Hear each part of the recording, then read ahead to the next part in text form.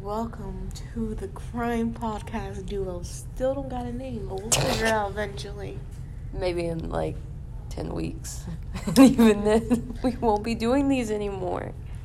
But we're here with me, aka Nomi Barron. And me, Emma McNeese. Our guy is Mr. Jones. What's his last name? It's Jim Jones. That's a lame name. Okay. Jim Jones, who basically convinced people to be his follower and was a preacher. So he just was like, you know what? I'm a preacher, guys. Come be my followers. And he was basically at the top of his group, and the whole group basically planned a suicide, like a mass suicide. They ended up drinking Kool-Aid, Which was cyanide. Yep, and everyone died, including Jones and his top group, which was 918 people, and 304 of them were children.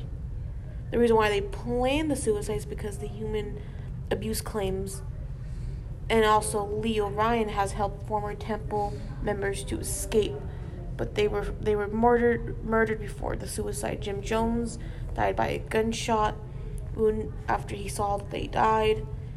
And there was, and of course, there was cyanide in the Kool-Aid. And they couldn't really tell that, it was obviously going to kill them because it was the smell. There was no smell or taste, so they couldn't really, even if, someone didn't want to do the suicide, they weren't going to even know that they were going to end up getting killed because there was no smell or taste that would indicate something was wrong with the Kool-Aid. The people that were involved was, of course, Jim Jones, who was the leader of Jonestown. And Leo Ryan. The U.S. representative. Wow. Yeah. This happened in Jonestown, Guyana. I couldn't find the year. He would manipulate people to become his followers, thinking that he was God and that they should worship him. And he killed himself along with his group. And then I think the reason it's so popular is because of his teachings. And then they ended up all dead. I think because it was a cult. Usually cults get talked about a lot.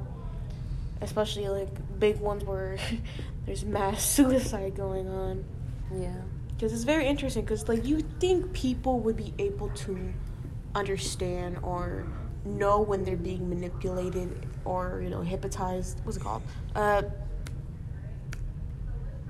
Basically just manipulated into foolishly believing this man, and almost like Stockholm syndrome. Yeah, you think people would, they would get a hint, or before they even get even too deep into the whole thing, they would kind of think twice. But I guess this man just managed to manipulate a lot of people, and it sucks for the kids too, because I'm pretty sure these kids didn't even want to be here and were forced to come because of their parents.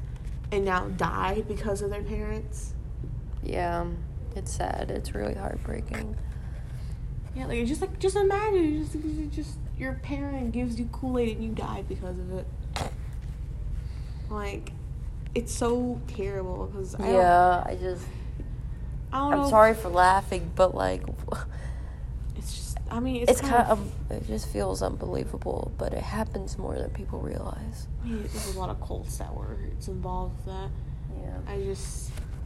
I just didn't think people would be easily manipulated. I don't know. Maybe he was a charmer. Was he a charmer? Probably. Because usually cult leaders are very charming. Because they have to charm their followers. What's it called? Persuade you into joining. And honestly, I don't know if myself would fall for that, probably because I'm stupid, but I don't know. I would like to think that I would be smart enough to not be able to fall for that and be able to tell the red flags. Yeah. But I'm unsure because it's happened to so many people where they joined these cults and ended up dying because of it, or ended up, suffering while being in it. Yeah, it's sad. It really is sad. But that's all we got. That's the only thing I kind of believe why it's popular, because just how kind of the mass suicide, and just because it's a cult, so it's kind of something that catches a lot of people's eyes. Yeah. Well, We're done with this one. I'm Emma McNeese. I'm Noe Barry, and I'm done with you, Jim Jones. Thank you for listening, and bye.